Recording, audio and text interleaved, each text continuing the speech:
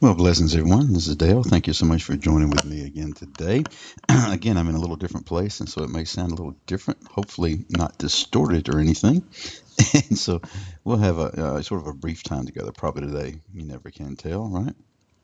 So, anyway, we have been looking of late at spiritual gifts. And let me just do a quick review because we're running into a couple of verses here that one we'll look at today and probably talk about a little more tomorrow and just sort of let it seep in a little bit and try to get some understanding from the Spirit related to this. But I think we do well to look at the whole context and pay attention to that. The Lord is telling His body that I have gifted you. Okay, and I've gifted you in various ways. I've gifted you in service gifts and in spirit speaking gifts, and all these gifts come from the Holy Spirit. The Holy Spirit grants the giftedness that He desires. That desire is coming from Father and Son Himself, that triune nature of God, releasing what they want to release within each individual, when they want to do it, how they want to do it. And we've seen that in Romans 12 and 1 Corinthians 12 and Ephesians 4 and 1 Peter 4. And, and we've seen how there's various empowerments, various manifestations. But there's a couple things that we haven't seen.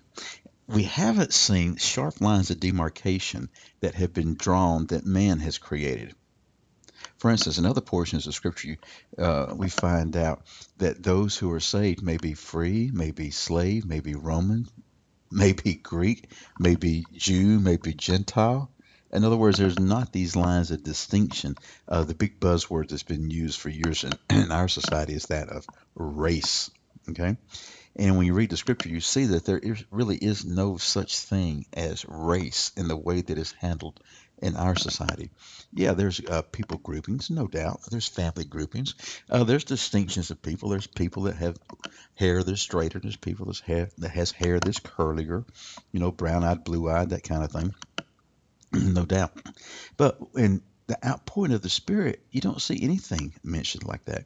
So we get to chapter 14 of 1 Corinthians, and we have seen that he is saying, hey, don't let one gift exalt itself another. The whole idea is that the church needs to be edified, the church needs to be exhorted, and the church needs to receive consolation. And if you're speaking forth, you need to speak forth in a way that the church will understand. So if you're prophesying, then speak forth the word of God. If you're speaking forth in a tongue, pray that you would interpret, okay? Or make sure that there is someone there who has that gift of interpretation so that the church may be edified, so that the church will know what's being said. And that's the whole bottom line, is that the church would be edified. And so Paul actually says toward the end of the chapter, so what's the outcome then? If you have a psalm, a teaching, a revelation, a tongue, an interpretation, whatever it may be, let it be done for edification.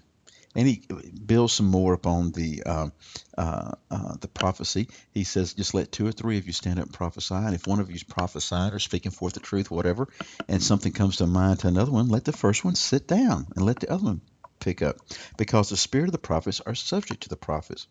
But he says if there's no interpreter there, if you're not sure if anybody's going to be there to interpret a tongue you've got, then just let that, you speak to yourself, okay? And speak to God.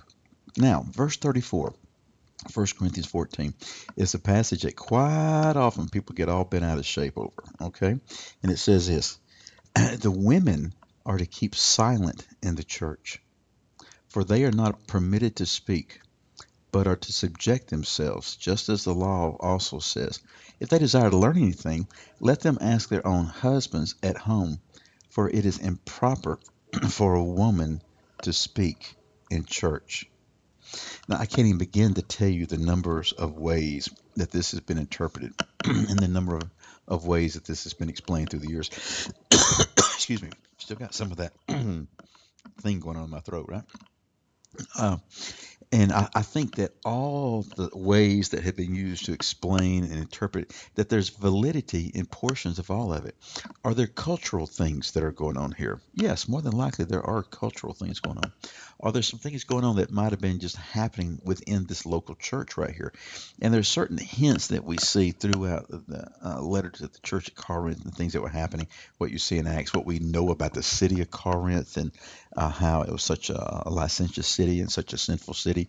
Uh, to such a point that if you were to tell somebody that they were acting as a Corinthian, you would really besmirching them. It's a lot like saying you're acting like you're from San Francisco or something, you know. I think there's elements of that are involved right there. Okay. But I think that if we just take it at a surface value, what it is telling us right here, that we can glean some things that'll be very helpful to us. He says the women are to keep silent in the church, for they are not permitted to speak, but are to subject themselves, just as the law also says. It has to do with proper governmental authority. Okay, it has to do with the structure even of the family, because the next verse it says, if they desire to learn anything, let them ask their own husbands at home. So apparently, in the going about with the prophesying and the speaking forth and the things that they were learning as to how these spiritual gifts are supposed to function in a corporate gathering, that things were getting a little out of hand. And it looks like that some of the ladies were saying things and doing some things, and we're actually stepping outside of the proper governmental authority, particularly of the family. And you see more about this in other portions of the scripture, okay, about how the husband is the head of the household, okay, head of the family. And this isn't a type of thing that we're talking about, a caveman type of thing, you know, where you grab them by their hair and throw them out. No, that's not what it is at all. It is God's governmental structure of family. And it isn't type of thing where we sit there and say, well, they have to subject themselves to the men. No, no. There's nothing more powerful than a spirit-filled, godly, submissive woman. Now, in our society, when you say submissive, we think automatically, to the point of slavery nearly, we think automatically of less than equal in any way. And that is not at all what's being said here. What he is saying is honor what the law says, honor what the Lord has done in the structure of the family and in the structure of husbands and wives and children. And if the wife wants to know anything, if there's a question about something like that, let her ask her husband at home. Because he says it's improper for the woman to speak in church. I think he's speaking of it in the context of what was happening here, and in the context of leadership, okay, in the context of usurping authority. It's not like, I remember one time years ago, I was in college, and I don't remember how this came about, but I was at a church one Sunday. I think I was probably substituting for a friend of mine, and I really had not done. I hadn't been in a position of a minister of music or anything like that, of leading in the church. I was young, maybe 21, 22. And I went to this church. It's a great little church out in the country. And at the end of the service, a lady stood up and she gave some announcements about some things. Well, afterwards, I was coming back that night. And so I came back that night for the worship service, and the pastor comes to me, and he is just so distraught. I mean, so distraught and so apologetic. He said, I'm so sorry that happened this morning. That will never happen again. I'm sorry that you had to, see that. I had no idea what he was talking about. And he finally said, well, what happened? And he says, oh, that woman stood up and spoke in church. That is not at all what's being spoken right here, talked about. What is being talked about here is that women are not supposed to usurp improper authority. Okay? That's the bottom line. And that is subject to some interpretation depending upon what you're talking about within the body of Christ. The woman is never supposed to usurp the authority of the husband. I can tell you that point blank. If a woman is doing something in leadership, and I don't think there's anything wrong with leadership, then it is under the authority of her husband. I'll give you a quick example. Kay Arthur, who writes all the Precept ministry things and started Precept ministry, she's the vice president of Precept. She's under the authority of her husband, who's the president. She is the person out front. She's the one you hear speaking all the time.